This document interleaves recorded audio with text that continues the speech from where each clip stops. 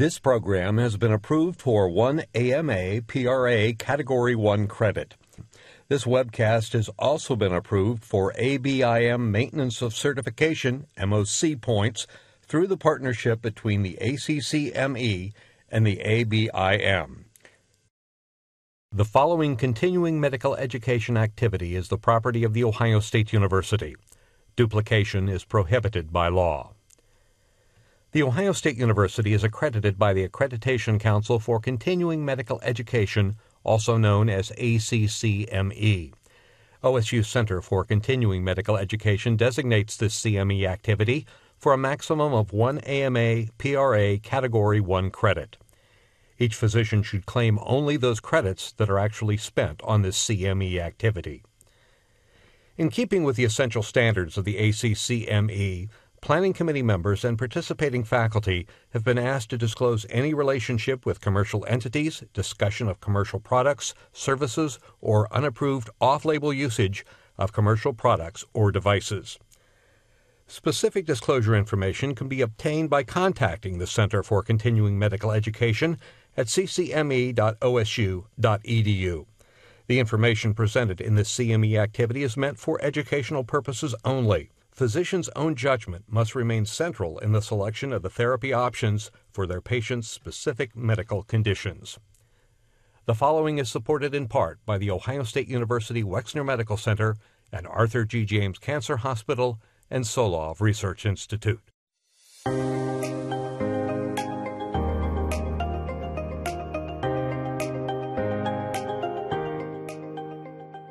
Pancreatic cancer.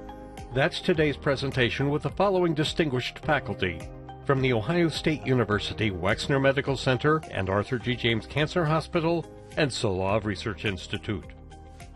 And now, our medical editor and moderator, Dr. Jing Mao. The pancreas is an often ignored organ of the body, especially in antiquity. Its existence and function really were not well understood. Greek physician Herophilus was one of the very first anatomists and regarded as the father of anatomy. Much of what he learned was through vivisecting over 600 live prisoners. He was the first to identify many body parts, including the pancreas. But still, very little was known about pancreatic function until much more recently. In 1889, German physician Oskar Minkowski removed the pancreas from a dog and discovered it had developed diabetes. He was then able to recognize that the pancreas played a key role in regulating blood sugar. Further study of the pancreas over the preceding decades led to better understanding of both its digestive functions and the discovery of insulin. As early as the 1820s and 30s, Italian scientist Giovanni Battista Morgagni claimed to have discovered several cases of pancreatic cancer. But this was very suspect because pancreatitis could produce a similar appearance of the organ. It wasn't until the 20th century that histopathologic diagnosis confirmed pancreatic adenocarcinoma. Pancreatic cancer still remains one of the most lethal cancers to this day. So that's why I'm excited to invite two of Ohio State University James Cancer Hospital's cancer experts here to discuss pancreatic cancer. First, I have Dr. Aslam Ijaz, who is a surgical oncologist specializing in hepato, pancreato, biliary, and gastrointestinal cancer surgeries. He could not join us live today, but will be presenting by pre-recorded video. In the studio, I have Dr. Arjun Mitra, who is a medical oncologist specializing in gastrointestinal cancers, in particular pancreatic cancer. Together, they work in a multidisciplinary team to provide care for patients with pancreatic cancer. Arjun, welcome to MedNet. Jing, thank you so much for inviting me. Well, tell me, have there been many updates in pancreatic cancer diagnosis and treatment over the past few years? Yes, there have been several improvements. One is in imaging technology over the last several decades to help diagnose pancreatic cancer, hopefully at an earlier stage. There have been many developments in surgical techniques, as well as the use of chemotherapy along with surgery to reduce the risk of the cancer coming back. Also in patients who unfortunately have metastatic or stage 4 cancer, there have been many developments in the use of chemotherapy to improve symptoms as well as to prolong survival.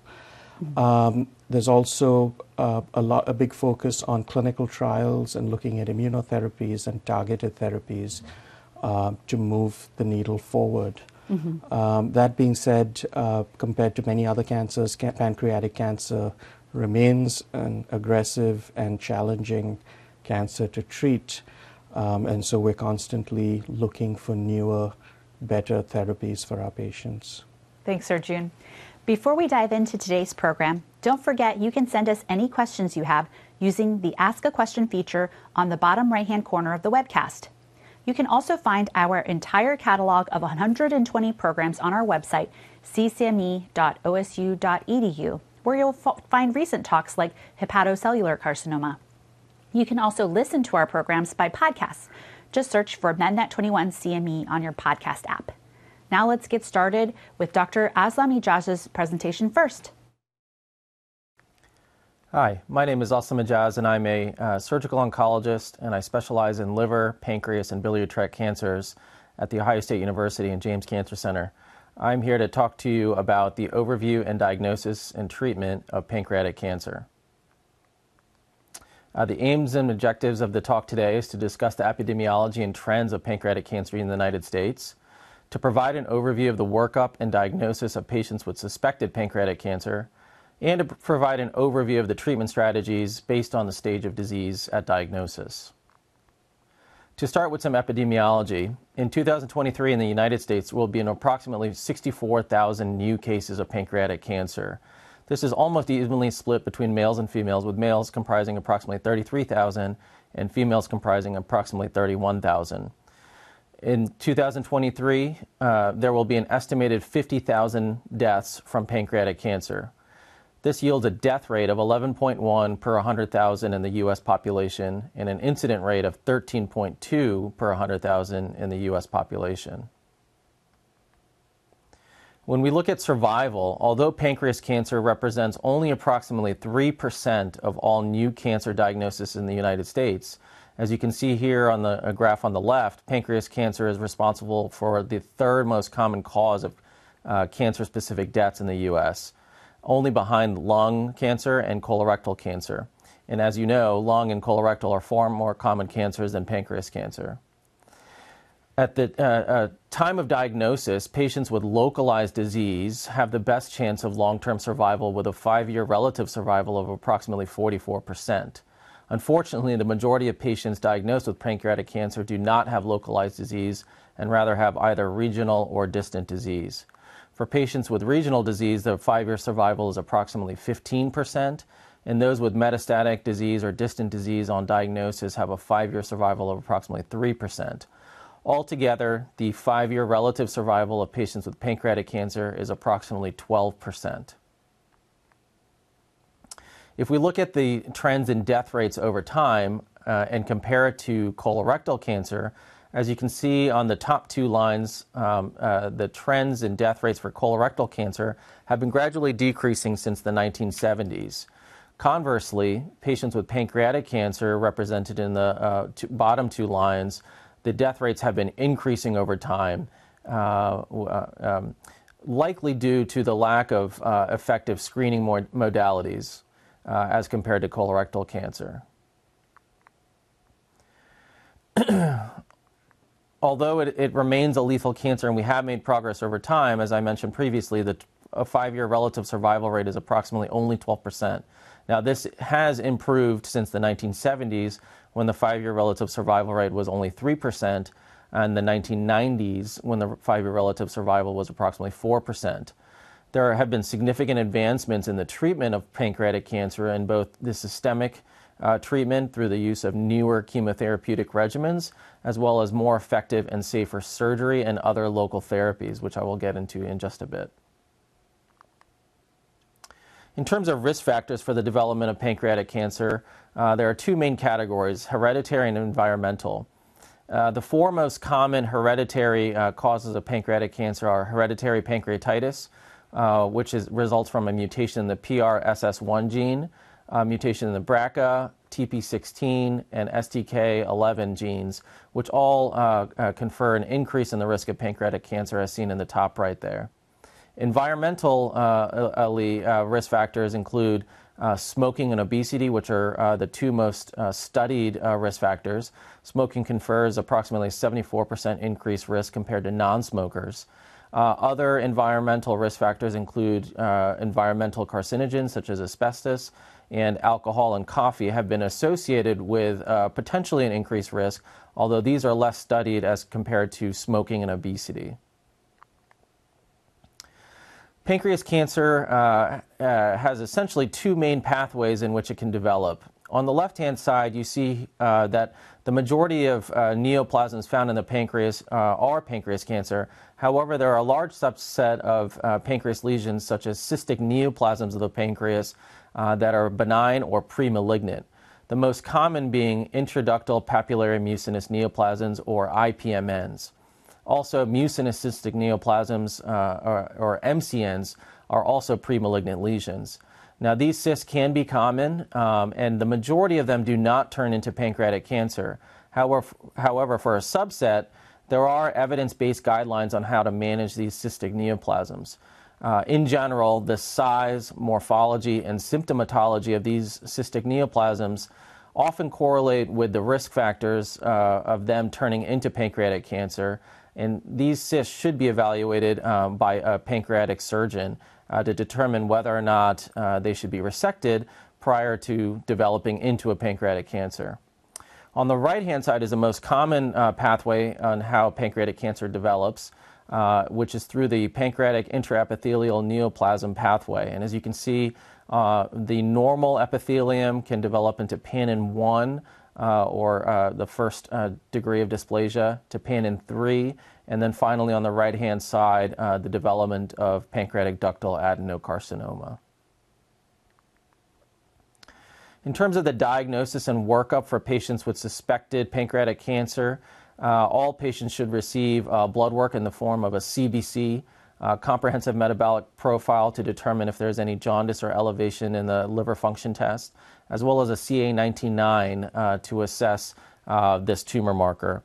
While this tumor marker is helpful, it is not very specific or sensitive and often can be elevated or falsely elevated in the setting of jaundice. And so in patients with jaundice, the CA19-9 should be redrawn after the jaundice has resolved. All patients should receive imaging studies if they haven't already, and the imaging should be a triple-phase contrast-enhanced protocol CT with fine cuts. This allows for an accurate anatomical staging, which I will get into in just a moment, as well as to assess for the presence of regional disease such as lymph nodes and distant metastatic disease, both in the abdomen and in the chest. And so all patients should receive both the CT of the abdomen and pelvis as well as the CT chest. For patients in which CT is contraindicated, an MRI is appropriate. Finally, all patients with suspected pancreatic cancer or pancreatic mass should receive an endoscopic ultrasound.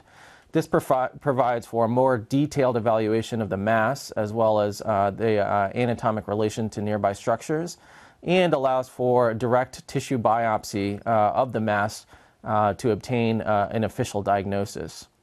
For patients with tumors in the head of the pancreas causing jaundice, these patients should receive an ERCP and should receive biliary stenting as necessary. Majority of our patients receive metal stent, although plastic stents can be used. However, these plastic stents do need to be changed at regular intervals. In terms of the anatomical staging of pancreatic cancer, there are four main categories: resectable, borderline resectable, locally advanced, and metastatic. For patients with resectable or potentially resectable disease, this involves less than 180-degree involvement of the superior mesenteric vein or the portal vein, as well as no involvement of any of the nearby arterial structures, depending on whether the tumor is in the head or the body or tail. For head tumors, this often involves the SMA, or the superior mesenteric artery. For body and tail tumors, this can involve the celiac axis or branches off of the celiac axis. Borderline resectable tumors can involve or do involve the superior mesenteric vein or portal vein. However, it must be involved in a limited fashion and allow for surgical reconstruction of this section of the vein. There can be involvement of the arterial structures, again, either the SMA or the celiac axis or its branches, but this should be less than 180 degrees. If you see the image on the top right, this is a borderline resectable tumor, as the tumor is involving approximately 180 degrees of the SMV, as well as approximately 180 degrees of the SMA. Locally advanced or unresectable tumors involve either the SMV or portal vein in an unreconstructible fashion. Often this is due to the tumor being low on the mesentery and involving mesenteric branches of the SMV, or greater than 180 degrees involvement of the arterial structures. As you can see on the bottom right-hand slide, the tumor is involving nearly encasing the SMV, as well as reaching around and involving greater than 180 degrees of the superior mesenteric artery. And finally, metastatic disease, with the most common sites being liver, followed by lung. Optimal treatment of pancreatic cancer truly involves a multidisciplinary approach, from the gastroenterologist that I mentioned to obtain a tissue diagnosis, to the radiologist performing and reading and interpreting the images, to surgical oncologists for patients that are surgically or potentially surgically resectable, to dietitians to optimize the nutrition while receiving treatment. All of these specialties truly need to come together to develop a comprehensive multidisciplinary plan in order to optimize outcomes for patients with pancreatic cancer. In terms of active cancer treatment, there are three main categories of active cancer treatment for patients with pancreatic cancer. Chemotherapy is the mainstay of treatment and can be performed in the neoadjuvant setting or before surgery, or the adjuvant setting for patients who are resectable or potentially resectable, versus palliative intent for patients who either have metastatic disease or unresectable disease. Surgical resection involves pancreatectomy either of the head or the body and tail, and can be performed in an open or a minimally invasive fashion.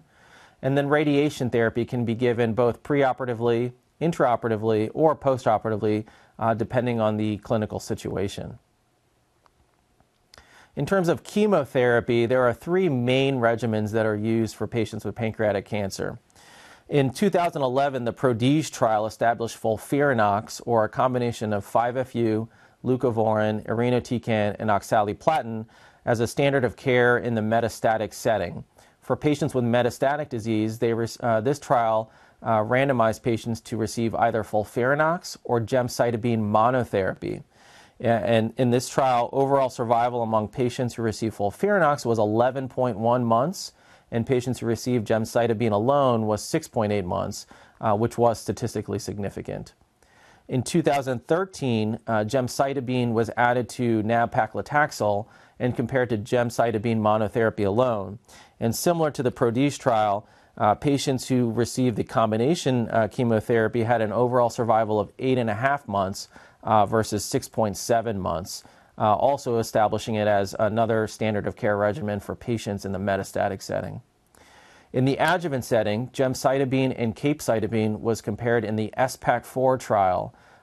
This was in patients who had already undergone resection of their pancreatic cancer and received either gemcitabine monotherapy or gemcitabine capecitabine or oral 5-FU, which proved to be superior. And I'll get into the details of that trial in just a bit.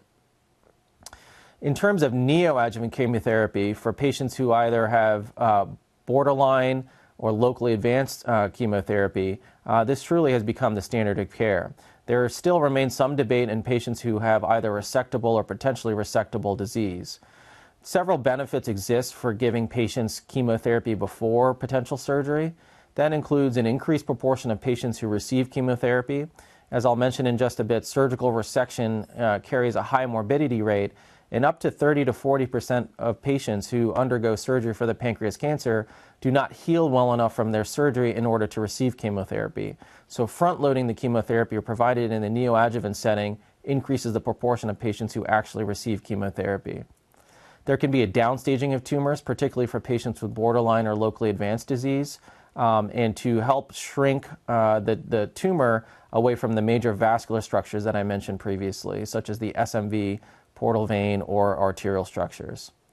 It also allows for a selection or assessment of the biology of the disease. And so for patients receiving chemotherapy, there are a subset of patients who will progress and develop either locally advanced or metastatic disease. And by providing this chemotherapy before surgery, we can assess this aggressive biology and potentially prevent a futile surgery. And there is some question of whether or not providing chemotherapy before surgery improves survival. Depending on the clinical situation, it does appear that patients who receive chemotherapy before before surgery may have an improved survival depending on the type of trial that was performed. And so those trials can really be broken down into the anatomical staging. And so neoadjuvant chemotherapy has been tested in patients with resectable, borderline resectable, and locally advanced disease. For borderline and locally advanced disease, as I mentioned previously, I truly believe that it is standard of care to provide chemotherapy in the neoadjuvant setting. This not only improves the likelihood of an R0 microscopic negative resection rate, but as I mentioned, some trials have shown an improved survival, particularly with patients in the borderline resectable and locally advanced setting. In the resectable setting, there is some heterogeneity with how the different trials have been performed. Some trials have used chemotherapy alone, and some trials have used chemoradiotherapy. It does appear in a meta-analysis of these 6 randomized trials that there is an improvement in disease-free survival. However, its impact on overall survival is still debated. In terms of surgical resection, this depends on the location of the tumor. So for tumors in the head of the pancreas, this requires a pancreatic duodenectomy or Whipple operation. As you can see on the left-hand side there, the head of the pancreas is surrounded by the duodenum and overlies the SMV and SMA, which is why these structures are often involved with pancreatic cancer. On the right-hand side is a typical reconstruction after a Whipple operation, and so there are 3 major anastomoses or connections that have to be performed. The anastomosis with the most problems often is the pancreaticojejunostomy or the pancreatic anastomosis, which is on the very far right-hand side, followed by the hepaticojejunostomy or the bile duct, as well as the gastrojejunostomy. For patients with tumors in the body or tail, a distal pancreatectomy is performed with a splenectomy and a regional lymphadenectomy. So surgical resection or pancreatectomy has improved significantly in the past several decades. Previously, the mortality rate after a Whipple operation, for instance, was approximately 30%. And in high-volume centers by high-volume surgeons, this mortality has been reduced to less than 2%.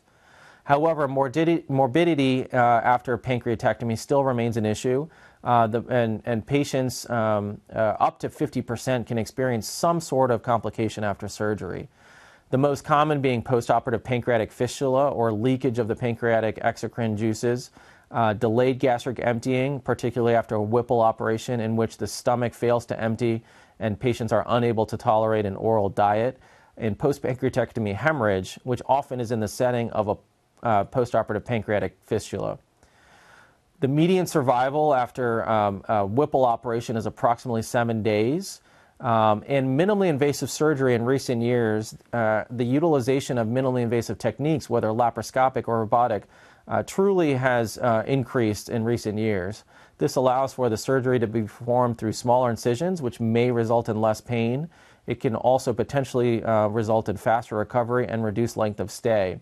However, there are some downsides to a minimally invasive approach, including higher costs, particularly when a robotic operation is performed, and the learning curve of surgeons to learn these techniques. What we do know, regardless of the modality used, whether it's an open or minimally invasive technique, is that volume improves outcomes for patients undergoing pancreatectomy. And so for patients receiving a surgery by a high-volume surgeon at a high-volume center, the risk of a complication is reduced by 27%, and 90-day mortality by 35%. This was a study recently done, which was a national cohort study, and compared patients undergoing surgery from a high-volume surgeon at a high-volume center compared to a low-volume surgeon at a low-volume center. In addition to improvements in perioperative morbidity and mortality, our study showed that there's an improved cancer-specific outcomes, including increased lymph node yield and R0 resection rates. After surgery, adjuvant chemotherapy is often delivered. As I mentioned previously, the SPAC4 trial randomized 732 patients to gemcitabine and oral 5-FU or capecitabine to gemcitabine monotherapy. And in this trial, the patients who received the combination chemotherapy had an overall survival of 28 months as compared to 25.5 months. The 5-year long-term survival in patients with the combination chemotherapy was 29% versus 16%. And this was really established as the standard of care adjuvant regimen for patients undergoing pancreatectomy. This was until the PRODIGE 24 trial, which randomized 493 patients to FOLFIRINOX versus gemcitabine monotherapy. Similar to the earlier 2011 PRODIGE trial, however, this was patients in the adjuvant setting who had already received curative intent pancreatectomy. And in this trial, patients who received FOLFIRINOX had a median overall survival of 54.4 months compared to 35 months, and now has established this as one of the standard of care regimens in the adjuvant setting for patients undergoing pancreatectomy. The use of radiotherapy can be done in the adjuvant or neoadjuvant setting, as well as the intraoperative setting under a current clinical trial. In the neoadjuvant setting, the pre-op PANC trial is the largest trial to assess the use of chemoradiotherapy. And in this trial, patients with resectable and borderline resectable pancreatic cancer were randomized to chemoradiation therapy in the neoadjuvant setting versus upfront surgery and adjuvant chemotherapy. And in this trial, in the long-term results, which were recently published, patients who received the neoadjuvant treatment had improved overall survival, a 27% reduction in mortality or risk of death, and a median overall survival improvement of 15.7 versus 14.3 months. Also important, the long-term survival in patients who received the neoadjuvant treatment of 5 years was 20.5% versus 6.5%. In the adjuvant setting, the use of chemoradiotherapy is debated. In the U.S., this is part of certain evidence-based guidelines, and a meta-analysis of 4 randomized trials did not show an overall survival benefit. However, in a subset analysis, patients with high risk for recurrence, such as those with an R1 or microscopically positive resection, may derive some benefit from chemoradiotherapy in the adjuvant setting. Future directions for the treatment of pancreatic cancer are early detection. Currently, there are no approved screening modalities or effective screening modalities, as well as improved biomarkers, potentially through the use of things like CT or circulating tumor DNA to assess response to treatment.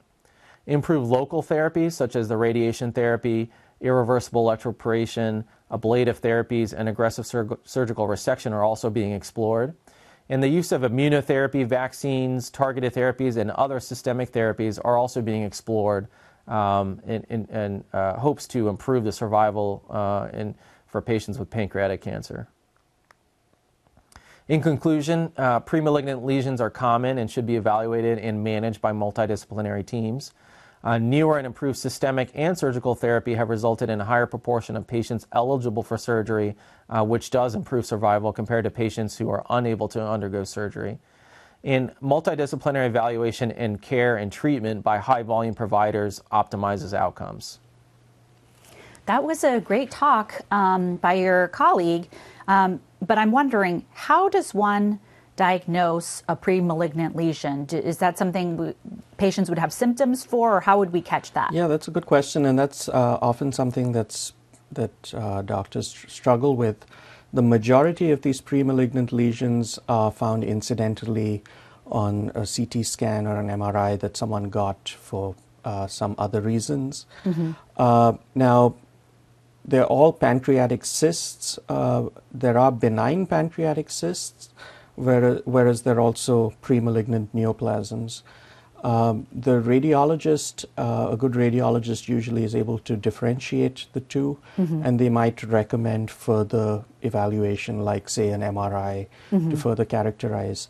But once something that is a premalignant lesion, so something like IPN-MN or a cystic neoplasm is discovered, as Dr. Ijaz mentioned, they should be referred to a pancreatic surgeon. There are guidelines for whether these lesions need to be followed or whether they need to be resected.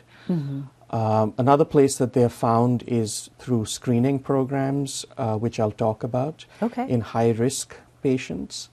And so when those are found, they are usually resected as appropriate. Okay, so usually the radiologist should be able to tell us that this looks like a precancerous lesion. You don't have to biopsy these lesions. Correct. They should be able to tell you that it's suspicious or it's a benign cystic lesion. And they may recommend further testing, usually an MRI. But the vast majority of times, these are incidentally found. Patient doesn't have symptoms. You just did a scan for some other reason. Okay. And so for the second half of our program, Arjun will be discussing symptomatology as well as goals of care and supportive treatments. Arjun? Thank you so much, Jingjing. So my name's Arjun Mitra. I'm a medical oncologist at the James, and I specialize in pancreatic cancer. I'd like to begin with talking about the importance of heredity in pancreatic cancer. Over the last few years, hereditary pancreatic cancer is becoming increasingly recognized. And current data shows that about 10 to 15% of pancreatic cancer is genetic. And up to 10% of patients with pancreatic cancer have a family history of pancreatic cancer. So what does this mean in practice? There is a strong push over the last handful of years of referring high-risk patients to genetics or high-risk individuals to genetics. So the current recommendations are that all patients with pancreatic cancer be referred to genetic counseling for screening. And this is not so much for them, but more to see if they have a mutation or something that can be passed on to their children. And in my experience, most patients want to know that. Also, someone who has genetic syndromes that are associated with pancreatic cancer. So this can be Lynch syndrome, Peutz-Jeghers, Li-Fraumeni, or a BRCA mutation. Again, oftentimes their family members and children may need to be tested to assess their risk. But in everyday practice, I think if you do have a patient who you think has a strong family history, so it could be 2 first-degree relatives with pancreatic cancer, or 3 or more relatives on the same side of the family with pancreatic cancer, or someone who has hereditary pancreatitis, I think it's a good idea to refer to genetic counseling. And they can discuss the patient's risk of developing pancreatic cancer with them. They can also talk about the pros and cons of doing genetic testing. Now, genetic counseling is becoming more and more available. Many hospitals have it available, many cancer practices. So that is an important resource that is becoming more available to our patients. So now, if your patient or the individual has been found to have high-risk features or something that puts them at increased risk of developing pancreatic cancer, what do you do next? Now, screening for pancreatic cancer is still a field in very early development. There's still a lot of data emerging. But in general, the candidates for screening are those who are at high risk. So those that have known genetic syndromes or known genetic mutations such as BRCA, BRCA, or have a strong family history. The age at which to begin screening is determined by their relative risk. So, for example, someone with Peutz-Jeghers syndrome has a very high risk of developing cancer early. So, screening for them might start at a younger age than someone with a less potent mutation. So, this is an area of active research, and hopefully more data will emerge in the next few years. Now, the screening modalities that are used are primarily endoscopic ultrasound and MRCP in high-risk patients. Now, if the baseline imaging is normal, then usually imaging is repeated annually, often alternating between EUS and MRCP every year. And the goal is to identify early invasive cancers. As Dr. Ijaz talked about in his talk, cancers at the earliest stages have the best outcomes, but also to identify precancerous lesions to hopefully remove them if needed and potentially reduce the risk of that person developing cancer in the future. So now I'd like to move on to what the common presenting signs and symptoms are, and something that as primary care doctors or internists you might come across. So the presenting signs and symptoms often depend on the tumor location. 60 to 70% of these cancers are in the head of the pancreas, whereas 20 to 25% are in the tail or body. A small number could be involving the entire pancreas. So if the tumor is in the head of the pancreas, the common symptoms and signs are jaundice. And that's because of the tumor blocking the common bile duct. It can also cause steatorrhea because the tumor also can block the pancreatic duct and stop it from releasing pancreatic enzymes into the gut. This can often lead to weight loss. Weight loss can be because of the loss of all the undigested fat, but pancreatic cancer in general causes some systemic effects which can lead to anorexia and weight loss as well. But jaundice is often an early sign in pancreatic head tumors. Patients presenting with painless jaundice may have a better prognosis than those with pain, but it's not fully clear, and it may be related more to the size and location of those tumors that cause painless jaundice but no pain. Now, other common signs and symptoms for all pancreatic cancers are asthenia, anorexia, and weight loss. Pain is an important effect, nausea, vomiting, and also unexplained thromboembolic events.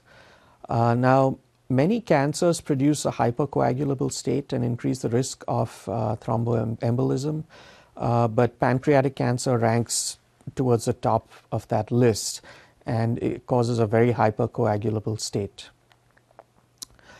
So, specific signs and symptoms. Pain is a very common symptom, even with small tumors. It's usually insidious in onset and often is epigastric and has a gnawing visceral quality, and the patient might say that it's radiating to my back and sides, and often it's worse at night. Just because of the location of the tumor, severe back pain can often be seen in tumors of the body or the tail of the pancreas. Another important presentation is new onset diabetes, and actually can be in some series can be seen in up to 25% of new diagnosis of pancreatic cancer. So in this large study, which was a pooled analysis of a total of 88 studies, there were 50 cohort and 39 case control studies. The overall relative risk of pancreatic cancer in diabetics versus non-diabetics was about twofold. And what they found was the risk of developing pancreatic cancer was greatest early after the diagnosis of diabetes, but continued to remain elevated compared to non-diabetics. Now, it's still unclear whether pancreatic cancer is a cause or a consequence of diabetes. So, what about in patients with stage 4 or metastatic cancer? They all have a primary tumor in the pancreas, so any of the previously mentioned signs and symptoms can occur in them. But other specific things that can happen are you may palpate an abdominal mass. They may have ascites, and that can be malignant ascites because the tumor has spread to the peritoneum, leading to malignant ascites. In some cases, it can also be due to portal hypertension due to location of the tumor. In some cases, you can palpate a palpable periumbilical mass. It's called the Sister Mary Joseph's node. Now, even in a patient who has all these suggestive signs and symptoms, it's important to note that pancreatic cancer cannot be diagnosed with signs and symptoms alone. In 1977, a landmark study was published in the New England Journal where they took 70 patients with highly suggestive signs and symptoms of pancreatic cancer. And all of these patients underwent a diagnostic surgery. So what they found was that only 30 of those patients had pancreatic cancer. Some had other cancers of other organs like the stomach. Some had non-cancerous lesions, but some patients had no cancer at all, and there was nothing found on surgery. So you need a diagnostic workup. So where do you begin your diagnostic workup in a patient who you, based on symptoms, signs, age, if you're suspicious? So for someone with jaundice or epigastric pain, it's important to get LFTs, including bilirubin, to look for biliary obstruction. You'd want to get a lipase for acute pancreatitis. Now, pancreatitis could be an alternate explanation for the symptoms, but pancreatic cancer itself may sometimes cause pancreatitis. And you may see this in someone who has chronic pancreatitis with multiple acute flares. That does increase the risk of pancreatic cancer.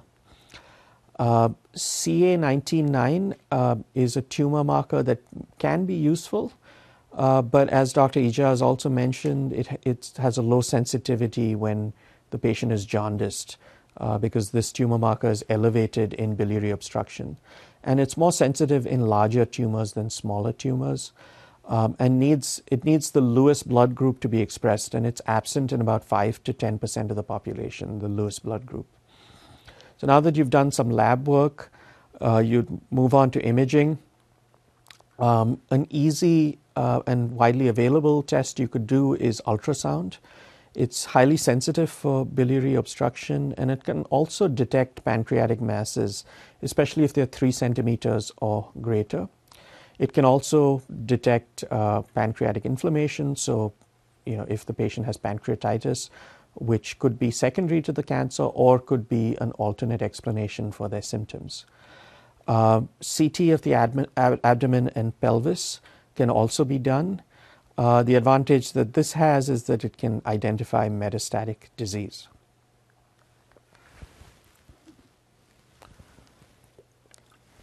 So after you've done initial imaging that's highly suspicious for pancreatic cancer, what do you do that's specific for staging of the pancreatic cancer? The recommended imaging is a CT abdomen pelvis using a pancreatic protocol. So in our institution, what I do is I order CT abdomen pelvis with contrast, and in the notes write pancreatic protocol, and the radiologist knows to protocol it that way. Also do a CT chest with contrast to look for thoracic metastases. The reason to use contrast is to help look for lymph node metastases. An MRI of the abdomen can be used instead of CT, and that's acceptable. An ERCP may be needed if there's biliary obstruction for biliary decompression or stent placement. It can also be used for cytology during the procedure. Important to note, make sure to do the CT or MRI before stent placement. Once you have a stent in place and an ERCP is done, it can cause inflammation, obscure the tumor, and alter the imaging findings. Endoscopic ultrasound allows for better tumor size and location determination, also can allow for a biopsy of the tumor. It's important to note that the biopsy is not always required if patients have a small localized mass that is resectable and has very typical imaging findings. These patients can sometimes be taken straight to surgery, but that's a determination that the surgical oncologist would make.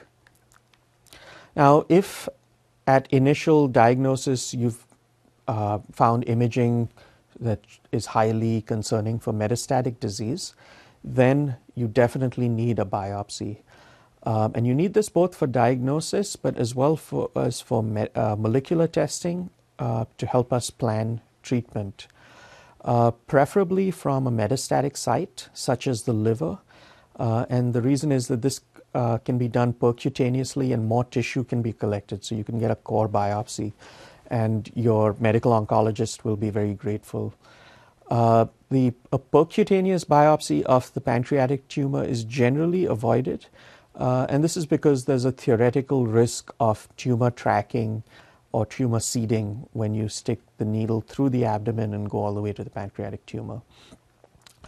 Now, EUS guided FNA of the pancreatic tumor usually yields very limited tissue and only cytology. This can't be used for molecular testing, and often as medical oncologists we have to get another biopsy of the liver mass or something else.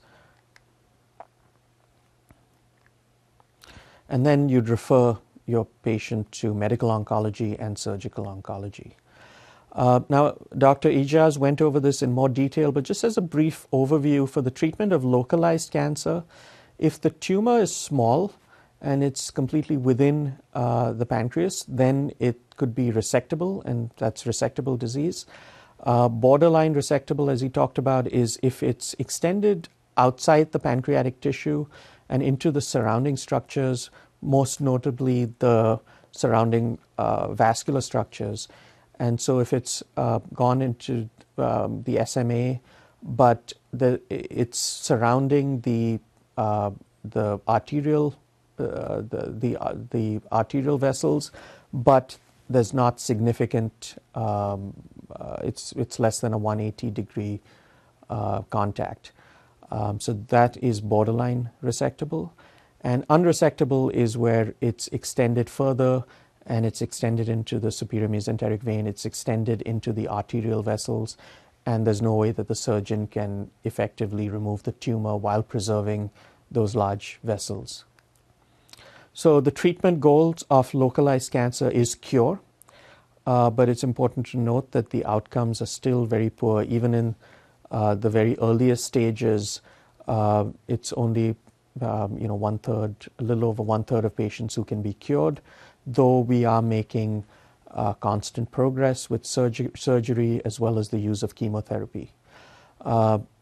What's important to note and is humbling is that there's a high rate of recurrence even for early stage tumors. Now, in the treatment of advanced or metastatic cancer, that's stage 4 cancer, but also includes patients with unresectable tumors or whose cancer has recurred after surgery, the goal of treatment is to prolong survival and to improve symptoms and quality of life. The mainstay of treatment is chemotherapy, but there are also immunotherapy and targeted therapies. However, we're always looking for newer treatments to help our patients, and given the overall challenging nature of pancreatic cancer, clinical trials are an extremely important part of the treatment continuum. With treatment, average survival, unfortunately, is still about a year. In parallel with treatment of cancer, supportive care is extremely important. One debilitating symptom is pain. It's common in advanced cancer. It's usually epigastric. Opioids are the mainstay of therapy, but these need to be titrated based on response. You can use transdermal patches like fentanyl in patients who have nausea and vomiting and can't keep down their oral pills. Also, you can consider using something like gabapentin or pregabalin or duloxetine to treat the neuropathic component of pain, because the cancer often is close to the celiac plexus, and when it invades the celiac plexus, it can be extremely painful.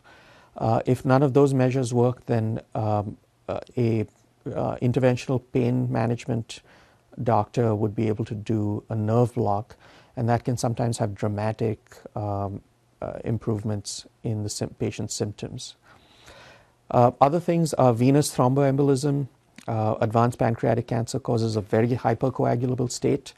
However, routine prophylaxis for ambulatory patients is not usually recommended. This can be considered on a case-by-case basis for high-risk patients, those that have a high Khorana score or a prior history of unprovoked VTE. However, all patients should be counseled on warning symptoms and have a low threshold for testing. So, for example, needing to do a CT angiogram in someone who has suspicious symptoms. Now, if a VTE is diagnosed and the patient has active cancer, the recommendation in general is indefinite anticoagulation unless there's contraindications. And that's because of a very high risk of recurrence of VTE. So low molecular heparin or one of the DOACs are good therapies. Warfarin is an acceptable alternative. Now, most patients with advanced cancers are at risk for infection, both because of the cancer as well as immunosuppression from the chemotherapy. But specifically in pancreatic cancer patients, they often have biliary stents and they've had an ERCP. And they're at risk for acute cholangitis due to the introduction of intestinal flora into the sterile biliary system. So it's very important to recognize that in patients who have a biliary stent or have had an ERCP, because they require urgent hospitalization and IV antibiotics. Also, you might notice stent occlusion. So suspect this if there's worsening jaundice or rising bilirubin. Your patient might need a repeat ERCP and repeat stent replacement. Anorexia and weight loss is something that advanced cancer patients, pancreatic cancer patients often struggle with. Most patients benefit from consulting a dietitian to help them manage their eating habits and food choices. The goal is on trying to get in calories and protein. And this can be helped with small, frequent meals because these patients often have anorexia and early satiety. So they just can't eat a lot at once. And so breaking those meals up into multiple small meals often helps them. You may also consider using appetite stimulants, and they may help some patients. Something that many patients struggle with is pancreatic insufficiency. So that's due to steatorrhea, which is loose, greasy, foul-smelling stools, especially after each meal. They have a lot of flatulence and weight loss because of lack of absorbing fat. This is due to obstruction of the pancreatic duct or loss of pancreatic tissue, so there's no pancreatic enzyme getting into the gut to digest fat. It could be because of obstruction of the pancreatic duct by tumor or alteration of the anatomy due to surgery or radiation. This can be treated quite well with pancreatic enzyme replacements orally. So a patient takes it with meals and with snacks. The dose needs to be titrated to meet as needed for maximum effect. Depression and anxiety is very common in these patients. It's common due to a new diagnosis, and often once the realization sets in that this is a very aggressive and often incurable disease. It can be a presenting symptom or a prodrome of pancreatic cancer. sometimes, often in elderly patients, which is interesting. They may not have any other presentation, but you notice symptoms that are very suggestive of depression. So it's important to discuss psychosocial concerns and also make sure that patients have established support systems with family and friends or even support groups. And many patients may need antidepressants or anti-anxiety medications to help them through this diagnosis. Important to in the primary care setting is management of their chronic issues. So the dose of antihypertensives and anti-diabetics may need to be reduced due to weight loss. And there's a risk of hypoglycemia with insulin or sulfonylureas due to the anorexia and weight loss. And they may need more frequent management or dose reductions in their medications. Also important to note that in advanced and metastatic pancreatic cancer patients with limited life expectancy, try to minimize their medication burden. So they may not need a statin for primary prevention of cardiovascular disease. Also, you can probably be less restrictive in their blood pressure and glucose or A1C goals.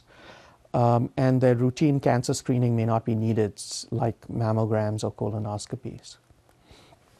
So in conclusion, identification and screening for high-risk patients is an area of very active research.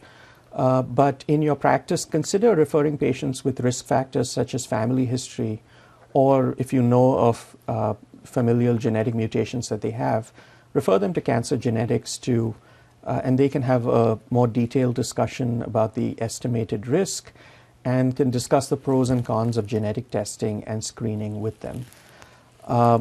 Be mindful of characteristic signs and symptoms that may raise suspicion for further workup. And important to note, the management of pancreatic cancer is multifaceted, and managing their comorbidities and supportive care in parallel with cancer-directed therapies is extremely important. So thank you very much.